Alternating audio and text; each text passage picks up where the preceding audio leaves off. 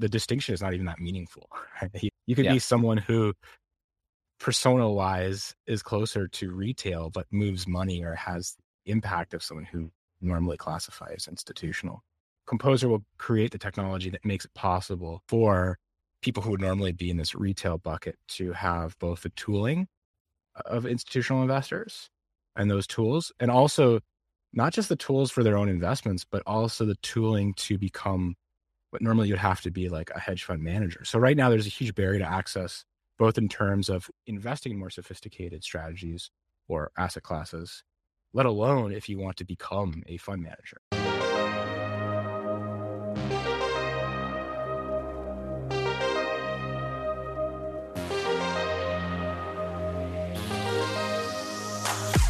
Happy Tuesday and welcome to Not Boring Founders. I've known today's guest, Ben Rollert, for probably about 6 years now. We worked together at Breather. The first time I met him, I thought he was the smartest person that I'd ever met. He was on the data science team. I was the New York City general manager. We started working together. He was the brains of the operation. I don't know exactly what I was, but I was something. We started working together. He became the head of the digital product at Breather. I became the head of the physical product, and we worked super, super closely together. We did a bunch of things like figuring out how to turn the company from negative gross margins to positive gross margins, had a lot of fun along the way. We were in the office of the CEO there together. Ben's one of the best people I've ever worked with, hands down. So after he left Breather, when he said he was starting a new company, I knew that I was in. Composer, the company that he founded with Ananda Isola and Ronnie Lee, who was also a coworker of ours at Breather, was actually the first investment that we made out of the Not Boring Syndicate. So it really kind of gave me the start in my venture capital career. And already that one is doing really, really well on paper as Founders Fund came in and led the seed and Not Boring Capital doubled down. I'm really excited for you to get the chance to meet Ben. He's one of the people that I talk to the most, probably the person that I would use my phone a friend lifeline on if I were on Who Wants to Be a Millionaire. And I've been so impressed with the way that he's kind of transitioned into becoming a CEO and a leader of Composer. This company is going to be huge, and today you're going to learn why.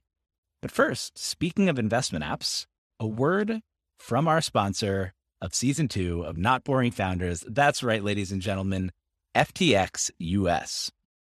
If you've been listening to Not Boring Founders and noticed that it's gotten a little bit better over the past couple of weeks, you have FTX US to thank.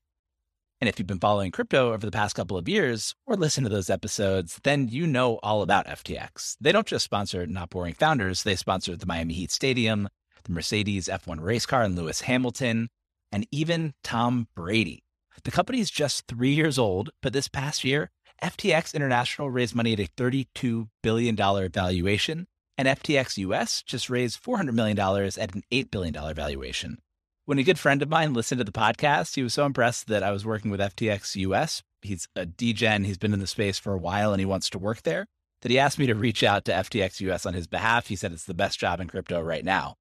Its founder, Sam Bankman-Fried, is the richest 29-year-old in the world with an estimated net worth of about $22 billion. Now, FTX built its reputation on offering the best crypto derivatives products in the world. It's for professional traders, but it's quickly grown to be a top 3 exchange by volume and by users, and it's used by retail users like me. FTX US is rapidly growing into one of the largest US exchanges. And if you haven't used it, now you can with the FTX app.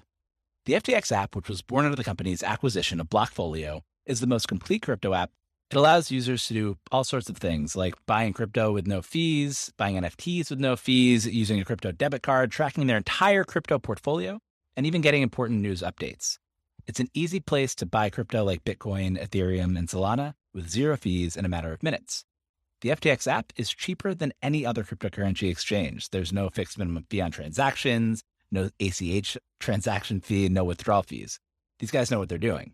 And you can even set up recurring buys directly from your bank account for a dollar cost averaging strategy. As you'll hear today from Ben, sometimes the best thing is just to set it and forget it. But instead of listening to me talk about it, just go try it for yourself. Go to your app store of choice, download the FTX app, and when you sign up, enter my code, NOTBORING, all one word.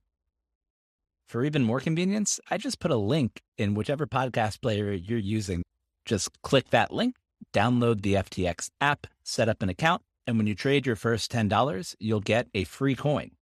It's a great way to start trading crypto, and it's a great way to say thank you to FTX US for sponsoring season 2 of Not Boring Founders and conversations like this one with Ben Rollert of Composer. Ben, welcome to Not Boring Founders. Hey man, nice to see you again. So, as we were talking about before the show, really starting to professionalize this thing. We have a fancy new sponsor now in FTX US. I have a microphone that's not bad. I don't have a smoke detector beeping in the background. And one of the things that I want to start doing is asking everybody the same intro question that I think is one of the things that I like thinking about with companies the most, which is, what will the world look like in 10 years if Composer succeeds? So I think I can break down the answer to this question into like three main components about, and it all, has consequence for what I think asset management will look like, investment management will look like in 10 years. And the first is that there will be a new sort of atomic unit or critical container or wrapper that will become dominant beyond just ETFs. So right now, just to give some background, ETFs are exchange traded funds. ETFs are really a phenomenal invention. And if you want more background and context, I really recommend the book Trillions by Robert Wigglesworth. But they're a really phenomenal invention because it allows you to buy and sell these baskets of securities that are updated according to some logic, and buy in and out of them as easily as buying or selling a stock. But there was actually a lot of product innovation that had to go into the creation of the ETF. The really interesting thing here is that, like, since the ETF, which really came out in 1993 or so, there hasn't been a lot of fundamental innovation. And what Composer's created is something called the symphony. And a symphony is a wrapper or container that is like a layer of abstraction above ETFs. So a symphony allows you to actually bundle logic and a set of decisions on when to buy and sell stocks, ETFs, or other assets. And the really critical thing here is that the symphony is decoupled in our architecture from both the data input and also the execution outputs. So the thing here is that you could actually add in new data sources as they come, and actually also add in new counterparties to execute trades with as they develop. So you could actually add new instruments and things like that. So it's a lot more flexible and extensible, and a little bit more composable. Hence the name. There we go. The name Composer, and this is how the whole music metaphor gets together. Yeah, and so one of the really incredible properties of symphonies is this concept of composability, and that they're made out of these infinitely combinable building blocks. And that also means that in the future, you can create symphonies that are composed of other symphonies, which are in turn composed of other symphonies. So there's this sort of like Russian doll stacking here. So there's sort of this infinitely recursive data structure there that makes them extraordinarily powerful form of abstraction. There's an actual visual representation of a symphony. You could inspect it. You can understand its history. So there's a level of transparency and interpretability that you don't have currently with ETFs, or certainly not mutual funds or hedge funds. So it's really bringing asset management into using modern software thinking. So that's one really big thing that's going to happen if Composer makes its mark, is that in 10 years, symphonies are going to be this new unit, this new container that really forms sort of like the backbone of asset management. So at that point in the future, will I be able to go to my brokerage account and buy somebody else's symphony the same way that I can buy an ETF now? Or how do you see people actually interacting with symphonies in the marketplace of symphonies in the future? Yeah, right now, the thinking obviously is that you use Composer to buy and sell these symphonies. In the future, yeah, there's nothing to stop that kind of interoperation. There's many ways that we could actually create it so that you could actually buy and sell symphonies, and they're interoperable across maybe different exchanges. And that is something where I think DeFi will definitely play a role, where you could actually have a way to have a record or a ledger saying that, this symphony, it belongs to this person, and that kind of thing. So, and I'll get to that in a bit. But yeah, I think that there are a lot of ways to do that. They probably won't rest though on the same sort of structure that ETFs work on. So it's not going to be the traditional process sort of creation redemption process and the way that ETFs currently work on exchange like that, like with traditional exchanges, it won't be like a traditional exchange mechanism. And I know I'm interrupting you, we have two more points here, but like, what are traditional exchanges going to look like in a decade? Are there going to be traditional exchanges? Will Really, asset management even feel and look the same way now? Or like when you talk about yeah, being able to buy a traceable Symphony on DeFi rails, like it just seems like it actually just makes a whole lot more sense than the way things work today, and like much more kind of discrete yeah, packets. Like I don't know, how do you see that? yeah. So even though I am definitely an optimist, although not quite as optimistic as you, I'm kind of like in this like ground between. But I do think that 10 years probably still, frankly, and I hate to say this, is probably not long enough to overcome all of the regulatory hurdles there. Maybe in 20 or 30, all that stuff will go away. I'll be honest, I think we will still have traditional exchanges in 10 years for sure. And you'll sort of have like a parallel ecosystem forming there. But a lot of that is actually more, I think the technology will be there. Yeah. I think it really comes down to regulation. And like the next 10 years, a lot of this is going to be making advances, and we are starting to, but like we're going to need smart regulations that allows for innovation and these things to flourish. But I mean, obviously, there's trillions of dollars that are trading on these more traditional exchanges. I don't think they're going to disappear. Liquidity kind of matters, right? And so if there are better products on the DeFi side of things, if institutions are able to interact, Mhm. if the liquidity starts moving over there, like regulation or no regulation, maybe like the exchanges will still exist, but it feels like wherever the most liquidity ends up is where liquidity and I guess kind of composability and the ability to kind of like slice and dice assets feels like wherever that happens is where most of the money will end up, which is where most of the activity and energy will be. I think it has to do a lot with more traditional asset managers or fund managers are probably going to be more resistant to this type of change. So that inherently will keep a lot of liquidity in these more traditional exchanges.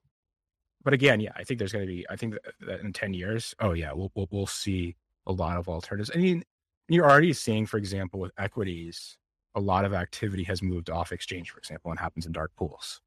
So that's already affected where the liquidity is, right? So yeah, it's a very valid point. I do think that there's that stuff can change pretty quickly. The question is, could you even like tokenize securities? People are doing that now. As a regulated company, I'm being a little cautious here because yeah, a lot of this has to do it legally is the question. But I think technologically, yeah, there's no question. All right. So I think this was the first of many fun side paths we're going to go on, but back to point two about what the future looks like when Composer succeeds. So the second point is that I think that the lines between retail and institutional investors are going to continue to blur. And this is another thing that you see a lot with crypto, right? Already, the distinction is not even that meaningful. Right? You could Yeah. be someone who persona wise is closer to retail, but moves money or has impact of someone who normally classifies as institutional. Composer will create the technology that makes it possible for people who would normally be in this retail bucket to have both the tooling of institutional investors and those tools, and also not just the tools for their own investments, but also the tooling to become what normally you'd have to be like a hedge fund manager. So right now there's a huge barrier to access, both in terms of investing in more sophisticated strategies or asset classes, let alone if you want to become a fund manager. And in 10 years, you'll be able to use a platform to actually monetize and create and distribute your ideas. There are a lot of companies now kind of, it feels like skipping a bunch of steps and just going right to, we'll let somebody who has an audience kind of design ETFs or design strategies that other people can follow trade. Like, I've seen a lot of that kind of stuff in the market. What do you think that approach gets wrong? And what do you think Composer's doing differently there in terms of sequencing? Yeah. So the biggest problem that I've seen with historical attempts at creating these sorts of marketplaces where people can either copy trade or invest in someone else's trading is that there are huge principal agency problems and sort of a perverse set of incentives where there's the incentive on the supply side of these marketplaces to just sort of slam the marketplace with tons of overfit strategies that they might look good on a back test, or just flooding it with as much spaghetti that you throw at the wall as possible, hoping that some of it sticks. And then on the demand side, people can get really burned that way. And we've seen that over and over again because it's sort of like a free call option. right? Like there's no downside. There's no cost, right? If there's no cost to submitting a strategy, why not just submit as many as possible? And if some of them work, you get rich. If not, they just, you don't lose anything. So I'm really interested in some of the stuff that like Numerai has done. I think they're more influential than they get credit for. I'm pretty impressed by some of the stuff they're doing, because one of the things they figured out is that if you actually have people stake something, so you can actually have your stake burned for submitting a strategy, it really incentivizes more truthful, more honest behavior. So people have a disincentive to submit garbage strategies. So you have to have some sort of symmetry of risk and reward, of loss and reward, to sort of stop some of that bad behavior. With Composer, one of the things that we're experimenting with is this concept that you could actually use NFTs as a way to do this. So there are ways that you could use DeFi protocols to essentially price the value of having access to someone's strategy. So you could actually create a marketplace or use a secondary marketplace for price discovery of what is the value of having access to a strategy. So like a couple months ago, I actually like posted, it occurred to me, I'm like, how much would you pay to have access to invest in Renaissance Technologies Medallion Fund? And so for context, Renaissance Technologies Medallion Fund is far and away the highest performing hedge fund of all time. Pre-fees, I think it's like 66% annualized return. Incredible.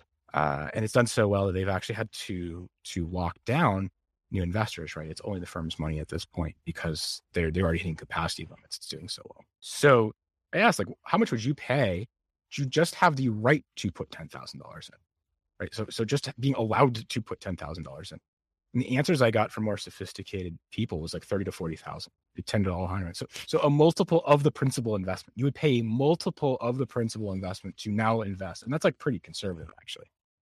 You're the math guy here. That makes itself up in how long? If you put $30,000 in, 66% returns net of fees, you're at 16K in year 2, you're 23K.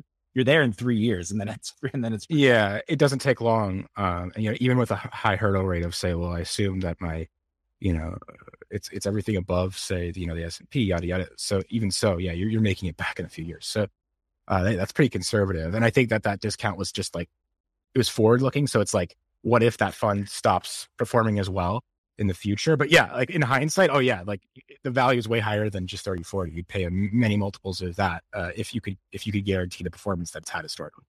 But there's no market that says like, what is the value of access to this strategy? And that's kind of weird, right? So it becomes like this very inefficient process. It's closer to like paying like a finder's fee or getting lucky for like finding an apartment in a rent controlled apartment in New York, which is ironic, right? For something that's supposed to be, the epitome of capitalism. Getting into a top hedge fund is like one of the most random processes, right? Like it's about like, do I happen to know this person? And there's the finder's fees, right? To even be able to get an allocation to a better fund. And it's very much connection and status driven to even have that access. It's not an efficient process. So if we could create some efficiency around that and a fairer process for that, that'd be really, really awesome. And then in doing that, also have a better valuation of management quality, of active management. Like active management is still mostly a shit show. It's still a very opaque, very poorly understood thing. What does an NFT allow you to do here that you couldn't do without NFT or with Web3 tools generally? One of the things that comes to my mind is like, how do you do programmatic lockups? Like one of the reasons that someone might get into a hedge fund and another might not is because they know that capital is going to be more patient and it'll be there through good times and bad. But I guess you could probably program some of that stuff right into the NFT itself. How do you think about the tools that Web3 gives you here? An NFT is tradable, right? Like it's tradable. So that the fact that an NFT can be sold in a secondary market, in our context, you'd issue an NFT, it'd be like a ticket that gives you access to a certain amount of allocation in a fund. People can get, a royalty on it, right? That already kind of naturally aligns this. So you don't need these artificial contracts that lock things up, because if you sell prematurely, if it's a good manager, the value is going to rise. So it automatically incentivizes people to hold that token, to hold that access. So I think that a lot of things that are being done very crudely through legal, if you create the right economic incentives, you don't even in an ideal world, you don't need that because that's very crude, right? Like having these very like crude, like it's 1 year or, you have this amount of lockup or whatever. Like that's a pretty crude way of handling that. It's better just to align people's incentives directly economically. Show me the incentives, I'll show you the outcome. That's what I believe.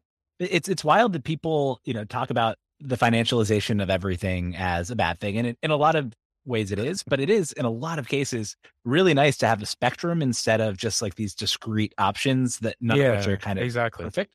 When you zoom out, you realize that financial history is really, really important, that financial innovation has grown in lockstep with, real economy innovation. When you zoom in, there's bullshit. There's always been bullshit that isn't real growth. But when you zoom out, you start to really see the patterns that without financial innovation, you don't have the mark.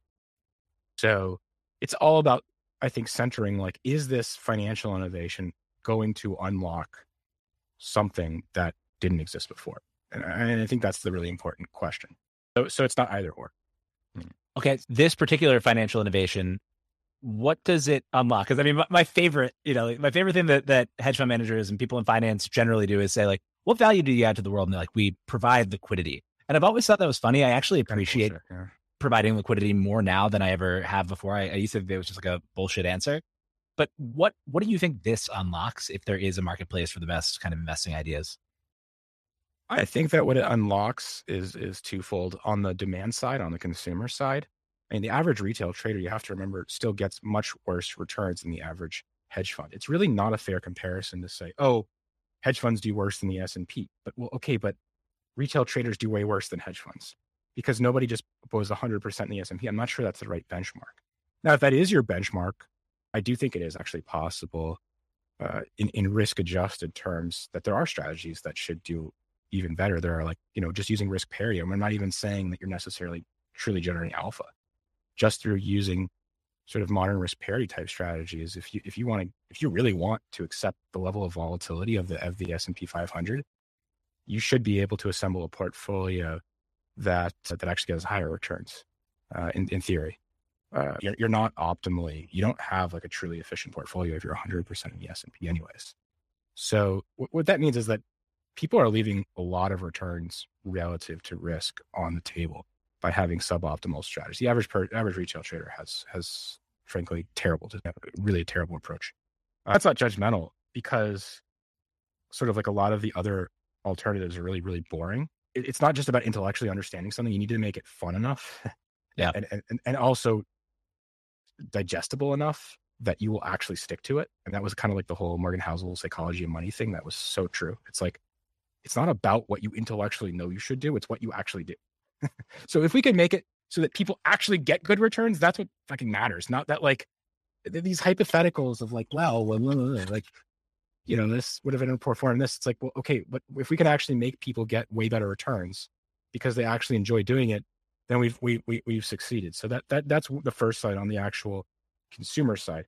But then the second is that what if we create the ability for people to make a real income through our platform? If they can actually generate money in a way where like now it's a lot more meritocratic of a process, that's also really, really powerful because that actually generates income and wealth for people who would have otherwise been cut out of investment management. And right now, investment management it's not a meritocratic process at all. So just doing those two things, I think, are really important. Although I want to be clear, what we're doing alone is enough, right? Like we do need people. Just to be clear, like someone was asking me, I was like, well, the stuff I'm most excited has nothing to do with finance. Like, we need finance to actually finance the things that will actually fix and build infrastructure and build all the things in the real world. Like I'm never going to bullshit that this is enough, right? Like, well, that's what I was going to say. We're not going to cure our biggest problems with Composer alone. It's really, I'm super excited about it. It's super important, but no, it's not. It's certainly not sufficient. It is itself a building block in the larger. Yeah, I'm doing my best. That's all I can do. But we need people with smarter, even grander ambitions to actually fix the world of atoms and fix the world of healthcare and climate and all those things too. I'm more familiar right now on the private market side, but there is I think a problem that happens in the world when you don't allocate capital correctly, because I have a newsletter able to kind of allocate capital to a bunch of different areas where there's definitely, obviously people who can allocate to healthcare and climate and all of these things better than I could, Exactly. but Yeah. I'm better at fundraising. Like, so the third piece to me of Composer is like, if you can identify the people who are good at particular things and get them the money to go fund those things, like that seems like a pretty big win in itself. I was talking to, gosh, my sister and another entrepreneur, both in Africa, who were just talking about like two companies in particular that have raised a bunch of money, that are African kind of fintech companies, raised a bunch of money, and neither of them knows anybody who uses the products. But like, US investors come in and they see inflated growth numbers and they're like, all right, that's the one. Like, we're going to dump money into this. Where like, if you gave money to either my sister or this other entrepreneur and said like, go invest in fintech in Africa for me. Totally. As you know, like I worked in the Philippines briefly at a VC fund. Like there is no way anybody outside would have known of these companies. And talking to entrepreneurs there, like it is wild how talented some of these people are and the ridiculously predatory terms they have to put up if they can get capital at all. Like, we forget that. So it's like, or actually I don't forget it, because even for me, it was hard initially raising money. Because I think I'm a pretty lucky person in the broader scope of things. And like, it was still hard not having those like traditional SV networks. I don't think people in Silicon Valley realize fully, because it's fun to complain about the place now. And I've never lived there and I don't want to live there, but I will say, like, oh my God, over the last decade, and we both know this, like the geographic advantage of being in Silicon Valley, I don't think a lot of people think what they did was like, it was a fun function of scale. It was like, no, a lot of it was you were physically in the right geography. And there are some tremendously talented people who would make incredible entrepreneurs who have no access to capital. Like it's hard enough just being in like middle America. I get people pinging me all the time because they were inspired by our story raising money, who are saying like Tennessee or Ohio or whatever, saying, hey, like I live in a place, there are no VCs. There's just like maybe like some like old like real estate bears that I'd have to raise money from. Like, and you can help me to figure out how to do this. So the reality is on the other side too. So yeah, like there's a lot of people who are way better at allocating capital. And then on the other side, like, so yeah, you get junk that gets funded. And then you get people who are amazing who aren't getting funded. So, oh no, that's like, it has real human consequence. Like properly allocating capital to its best use, like is a very good and important thing. And will help level inequality, frankly. I mean, it would make a more just world if the right people can actually get funded, because most of them can't still. It's easy to forget. It's not even, and you don't even have to go to developing countries. It's like in the US and Canada, even, if you're in the Maritimes or something, there's phenomenally talented people in like New Brunswick or whatever. If you're in New Brunswick, it's not easy to raise venture capital, right? It's not a big VC industry. Was there a third point on the future? I think there's going to be a really big shift where we stop thinking of investing as this very dreary, sort of almost like bean counting exercise, and start seeing it as much more of an exciting creative endeavor, right? Like when you look at tools like Figma or, Webflow or some of these things, like they're fun to use, they're cool, they're creative. The tools help shape certain types of creative workflows, whereas most tooling in finance right now really works against you. And some of that is the ethos of finance. It's like supposed to be a combination of boring and hard to use. And it's sort of like, we want to see investing become a more of a creative endeavor. And I think creativity might have a negative connotation in finance, because like creative accounting, for example, is an incredibly pejorative term for good reason. In the context of like strategy, I think that strategy creation is one of the most intellectually challenging and creative processes there is. Like, to really generate alpha in today's world, it's so competitive. Like, you need a variant perspective. You need to think in a very creative, divergent ways. And you need to really, a lot of it is about idea generation. We're going to start seeing investing, drawing in more people from different backgrounds. I think there are people who right now don't even realize, like there are people who work as product designers who might turn out to be great investors, and with the right tools, especially. We've already seen that. We've seen people who didn't think investing was something they would get good at, or certainly not more quantitative or systematic investing. And they're playing with Composer and loving it, right? And coming up with some really cool ideas that I would never have thought of. I think we underestimate what people can do who don't come from traditional backgrounds, and what they can contribute to this. Investing over the past, call it 2 years, has become maybe more fun for some people, but they've been doing it in a way that like now turns out was not such a great way. And I'm guilty of this too. Like I have fun investing in like dumb stuff if I'm not, fully thinking through. I do kind of, I have both sides of my brain, but like often my lizard brain will just be like, oh, it'd be fun if this thing went up.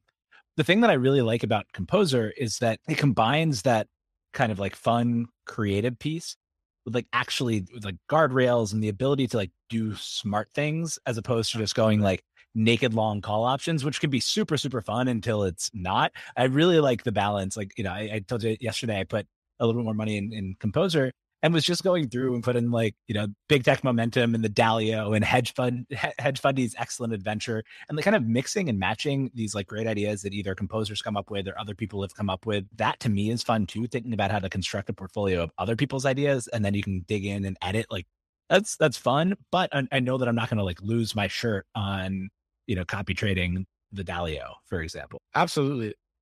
I think there's been this false dichotomy where either you are boring and smart or you can do things that are dumb and fun. But why can't you be smart and have fun too? Like I think being smart can be fun in investing. And one of the really cool things is we haven't seen anyone blow out their account or even close to it, even with this recent market volatility, which I can tell you I'm sure is not true for other trading apps. I mean, it's already obvious that people, you can go on Reddit and see that people are losing all their money and getting margin calls and all these things, which is really sad. It's not funny actually for something that's fucking terrible.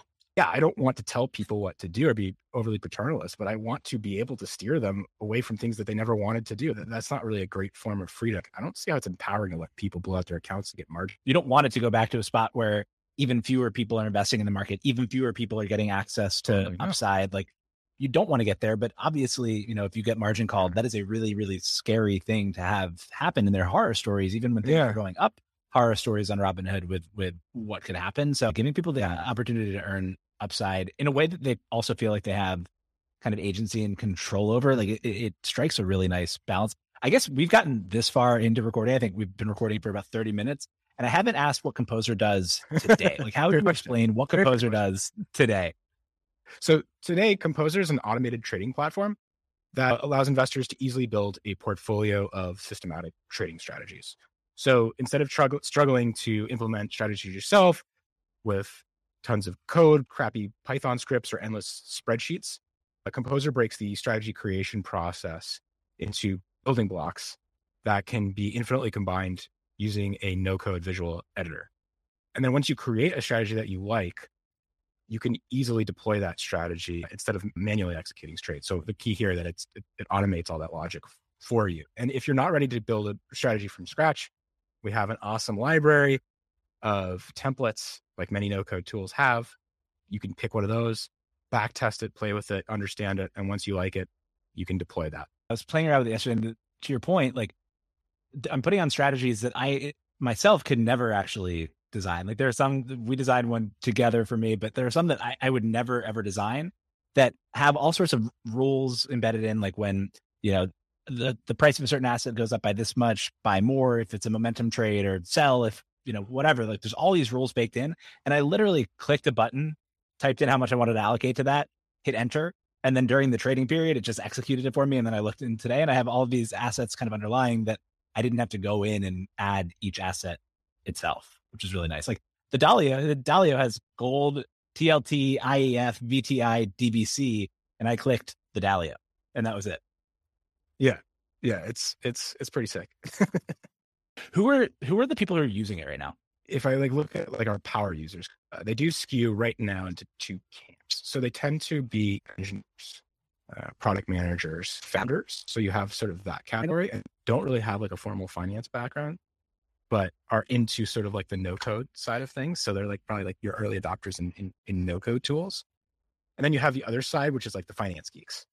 So they're not software people, but they have finance MBAs, or they actually work in finance professionally themselves. So that those are the two main categories.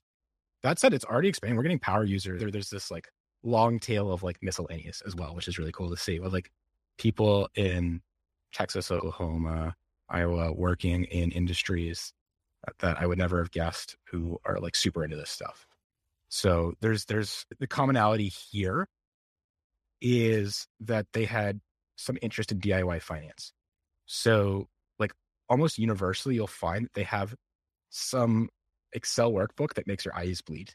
Like if I had to say like one predictor that Composer is going to be great, great fit is that you've tried to manage this stuff somehow. Like that's the white hot core, because these are people that like they were in Excel copy pasting like 40 tabs deep, trying to figure out how to build some sort of way to keep track of what they're doing and build some sort of system. So anybody that's like rules based in their investing is usually likely to fall in love with Composer.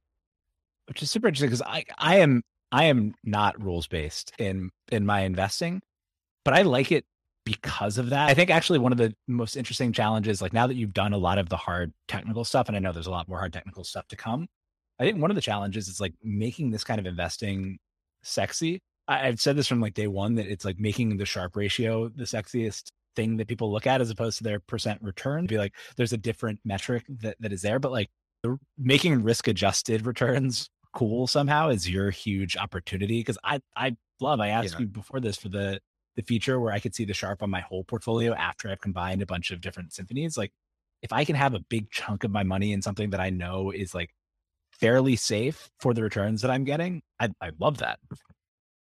absolutely. I think the problem with Sharp and things like this is like the early power users will understand that. And one of the ongoing design challenges and UX challenges and in retail products is risk management and understanding of risk and making risk interpretable. Like if you put it like using all these stupid acronyms like VAR and blah, blah, blah, all of this, like people's eyes will go, okay, this isn't for me. This is like stuff for an institution. I don't work at Goldman Sachs, yada, yada. But if you could show like, hey, in this back test, this was like the worst year and the worst month of this strategy. You can see the drawdown, which means like, try to imagine, could you stomach it if this went down 60%? Probably not. You'd probably panic. So you probably don't want something that draws down 60%. I think everybody can understand that. And anybody that we targeting will understand that. So being able to make risk more palatable and tangible and understandable, like I think is going to pay dividends. We've known each other for a very long time now, but I think your story of getting from doing data science at our failed real estate startup Breather to ending up here is a really interesting one because I think you went on this journey, maybe not with Excel, but with Python. Can you tell me how you got here and how you've built a team around you to kind of like solve for the things that you just mentioned as kind of the biggest challenges? So as you remember, I left Breather a couple months before you did, and I was in like this like existential do with my life, and I started just like to distract myself. Started creating these like scripts in R and Python to trade the market. And why did I do that? Well, it's because I'd been so distracted. I had some liquid savings that were just sitting, right, and I knew that was stupid. And I've been interested in trading investing for since I was a kid, basically. So I was like, okay, well, there's nothing actually good off the shelf. Like there was no good tools to do what I wanted to do. So I was like, I really would love to implement like some of these risk parity strategies, which is just like I just knew that that's what Dalio did at Bridgewater. I knew that it made sense. Can you actually just, I mean, it's just, we've talked Yeah. about this phrase a couple of times. What is a risk parity strategy? Yeah. So a risk parity strategy in layman's terms just means that you want to balance based on the actual risk of asset classes so that the contribution to your portfolio's overall volatility is equalized. So that if you have like bonds and stocks and commodities, each is contributing equally to the overall risk of a portfolio. And oftentimes to do that, you have to lever less risky assets to get up to a target return. So for example, let's say you have treasury bonds and they're not nearly as volatile as stocks. Well, you might add some leverage to those bonds to get them to a similar level of volatility. But the reason you do that and counterintuitively can actually, in some cases, reduce risk is that, yeah, you might have some risk from that extra leverage, but you reduce your concentration risk. You actually have a more diversified portfolio. So as an example, to get a more aggressive portfolio might be 80% equities and 20% bonds. But the problem there is that almost all of the volatility of the portfolio is driven by the equity portion because it's so dominant. It's such a dominant contributor of the volatility. And what Dali did is, hit his white paper, said, well, what if you actually had something where you actually engineered a portfolio where these different asset classes were equally contributing to the overall risk of the portfolio? You could actually get a much higher risk-adjusted return. Anyways, there was no retail product off the shelf that allowed me to do this. So I started trying to implement this using some Python scripts. And I discovered in the process is that it's just like unrealistic and difficult and painful for reasons that had nothing to do with the strategy. And then what the second realization was that a lot of my friends and family were actually really interested in what I was doing. They were like, no, I would love to invest in this too. I said, why don't you? And then I realized, well, for the same reason, it was hard enough for me. I had some. Dear listener, let me tell you, yeah, if Ben can't figure it out, I certainly can't figure it out. Well, so anyway, when you have a huge gap between what people can intellectually understand and what they can actually implement, that's usually like a really good software opportunity. Because of the power of software and well-designed software is to like abstract away incidental complexity. Right? You're going to have a certain amount of fundamental complexity. That's why like our product even today, like it is a more sophisticated product as it stands today, because there is a certain amount of irreducible complexity in this domain. But like there was a that was incidental. It was like setting up a trading server, fucking around with interactive brokers API. Like all of that stuff is like the biggest pain in the ass in all of this. So if you can abstract away that incidental complexity, you can make the number of people that this is accessible to, multiply, expands dramatically. And that was when I realized that there was actually a commercial opportunity there. But it was a very sort of circuitous, serendipitous sort of route of discovery that took me from this bottom-up hack to an actual startup. Yeah, I mean, I remember you had made a Slack group that would send out kind of how everything was performing each day based on kind of, I think it was 1 or 2 strategies at the time. Now we have this beautiful software up. We have a working product. You can click a few buttons to invest. What's the team that you've built to get from there to here? Yeah. I love you, but you're not a great designer, for example. I'm not great at a lot of things, actually. So I'm not great at most things, but I think the key to being a founder is recognizing that very, very, very, very early. I mean, I just got over that very quick, which was like, yeah, I knew that Composer was the type of thing that had zero chance if I did this solo. Or, I mean, and not even just like solo as a team, but like even as a solo founder. This is something that I'm so glad that I have my co-founders, Ronnie and Nanda, and then also the founding team behind me that built this. So I think Mikhail and Anya were like 2 of the first people to join. So having like an incredible designer, having an incredible user researcher, because the UX challenges here are immense, and then building up this incredible engineering team. I mean, yeah, like there's no question. So today we have 16 full-time people in total, very interdisciplinary backgrounds spread all over North America. And they're extending this initial idea in ways that I certainly never could have come up with. So not just that they can, there's the obvious that they can do things that I'm totally incapable of doing. And then there's also just the other really cool thing is the ideation. Like they're not just executing, like they're contributing and extending the vision. It's like this collective creativity that is so much greater than any one person could ever contribute. Yeah. So fun fact is that Composer was the first investment that we made out of the Not Boring Syndicate, which is making me look smart now. But we did that based on, my knowledge and understanding and friendship with Ben, and not of any product. There was no product at the time. I remember seeing, I think it was there was nothing. the first kind of like design that you guys put in front of me, and I was like, oh my God, I do not understand this at all. Like I don't know how anybody's going to understand this product. But yeah, because we saw 20 steps ahead, like when you have it, I knew that we would get to where we are today, but it's because the team had in our head where this was going to go like 20 steps later. Like we could see the 20 chess moves later. I understand it's very hard. If you don't see those 20 moves later, it looks like, what is it? Like, and it's on you to like make sure that, the user doesn't have to think about 20 moves later. Now, I think the place that you've gotten it just from like, really good design, and from, we both worked with Anya before, and she's phenomenal at user research. So like, Absolutely. It makes sense that you'd iterate and get there. But the difference between that first version that I saw and where it is today is just like completely night and day. I'm just trying to get across, like, it is really easy actually now. And it was not really easy before. It's such an insane challenge. Like the single hardest challenge. And frankly, the thing that people worried about in the very beginning when we were like raising our pre-seed was like, this is such an insanely hard UX challenge. Like people have kind of thought of similar things before. And generally people who come from more of a fintech finance background underestimate the UX challenge, or they're not good at it. And I think I had the humility early to be like, I need to look at this challenge and be like, okay, this is formidable. And we have to accept that this is an insane UX challenge. Like building tools like this are not, it's not like throwing together a landing page for toothbrush delivery, with no disrespect to toothbrush deliveries.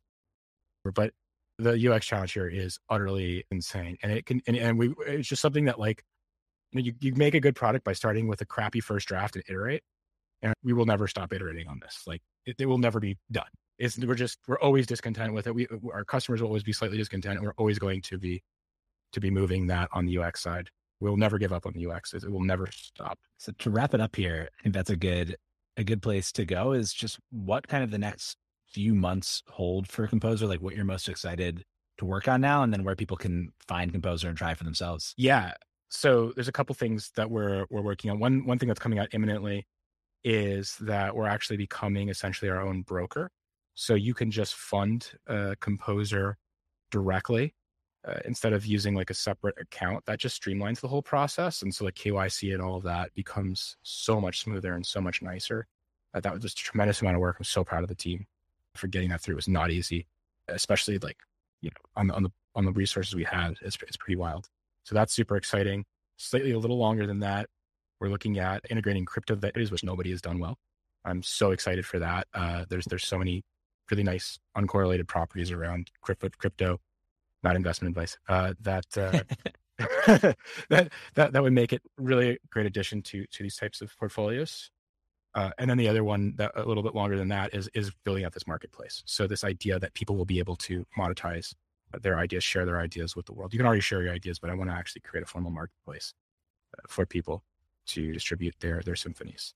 So yeah, we got our hands full. We're plenty busy. And then yeah, if you want to try it, we're still free today to get started. So go to composer.trade and you can sign up there. So go for it. Check it out. Go to composer.trade. You heard it here first. The thing that I love, one of my takeaways from just talking to you throughout this process is, the idea of diversification, making this simple. And the fact that I can add, what people refer to as kind of like a riskier asset like crypto to my overall portfolio and actually reduce a risk in the overall portfolio through diversification. So I am very excited to see the numerical impact of that once crypto is in there. I've been begging for this feature for a while. Thank you so much for coming on. We have to do a part 2 at some point here soon, but this will not be the last time that we talk. And that's. Thank you for having me.